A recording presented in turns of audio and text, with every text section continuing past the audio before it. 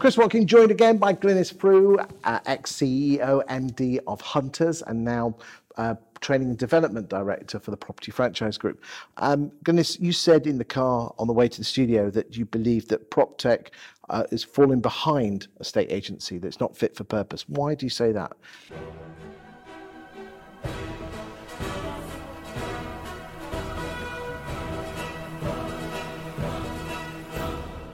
I think if you look at a lot of other service industries, their PropTech is way, way in front of ours. Yes. So, for example, I was talking to somebody the other day, and they work in software, and this software training can actually distinguish if a customer brings up a competitor. If the customer brings up a competitor, you press that button, it will show you all the different USPs that you have versus that competitor. We are miles away from that. Not that I'm saying that necessarily we need to go to that tomorrow, but what I am saying is we need more than just a database. We need to really move on. Do you think it's the CRM? I mean, it all comes back to the CRMs. Do you think the issue is the CRMs and their inability to open up their services to add in PropTech? Yeah. I do. Yes, I do. I think they need to really move on, because if they don't, I actually think that somebody might come into the industry and take it from beneath the feet, because otherwise what will happen is CRMs will merely become big Excel spreadsheets with names of... It's interesting because, I mean, there are firms like Repit who have opened up their back doors with regard to their foundations, which allow a two-way integration. But you talk to these people and they say there's hundreds and hundreds of PropTech firms approaching them, and we just haven't got the time to integrate all of them all at the same time, because most of them are going to be bust in 5 months' time. Well, that's true. And there is, a wealth of different PropTech companies. Having said that, I do think that there is a huge opportunity for a PropTech and CRM either together or separately, because there are various stages within the transaction. I mean, in an ideal world, in Happy Valley, what piece of kit would you love to see that a CRM could do to make a estate agent's life easier? Well, obviously, I've got to go back to the home buying and selling group for that, really, and the upfront information, because I think that's a huge gap between from when the vendor puts the property on the market to when the offer completes. It's not complicated, but we make it complicated. And really what there should be in this that middle... faffing about with one, you almost got to show your passport to 3 or 4 different people. Yeah, you do. What a load of faff that is. I know.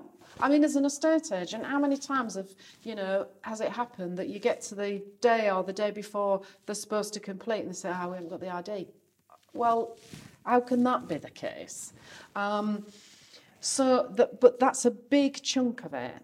And really, that should be interoperable between all the different stakeholders. So the buyer can see where the transaction is up to, the seller can see, the estate agent can see, the conveyancer, all of them through, a portal. It would be so much easier if that was done through a CRM. Okay, but then you're dealing with just over 20,000 estate agents, 13,000 firms. There needs to be almost, a one clearly defined system between us all, or some kind of Bluetooth that enables different people's systems to talk to each other. Yeah. Do you think there's anything out there that's caught your eye that could do that? Well, I think the other group that's in the home buying and selling group is the data trust framework. So the way that works, that data is interoperable. It can be trusted, because the other issue is that, if you and I run separate software companies, or you're a conveyancer and I'm a conveyancer working for the other party, can we trust the data? So that's a big part of it. They've got that there. I think there are some companies that are coming through that will be able to, tap into that.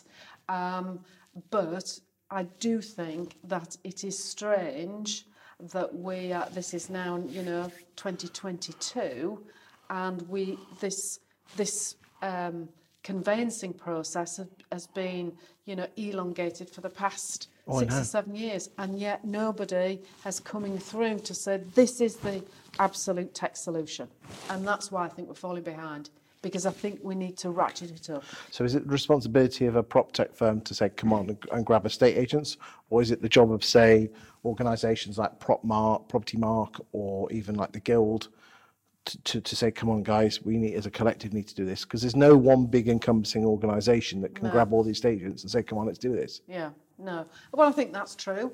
And I think it's a huge opportunity. If I was part of a prop tech company, I think it's a huge opportunity at the moment. And then I think that it is about the communication. But it's also about stakeholders, be they conveyancers or estate agents, taking on that opportunity as well, because tech is an enabler. It's an accelerator. It's not, an end in itself. And probably, finally, I think the Home Buying and Selling Group, you could be a bit better with your PR. Yes. It's not a criticism, but No, get I a bit think more that's people true. on board. So. Fair cop, yeah. Okay, thank you for your time today. No, thank you, Chris. Thank you.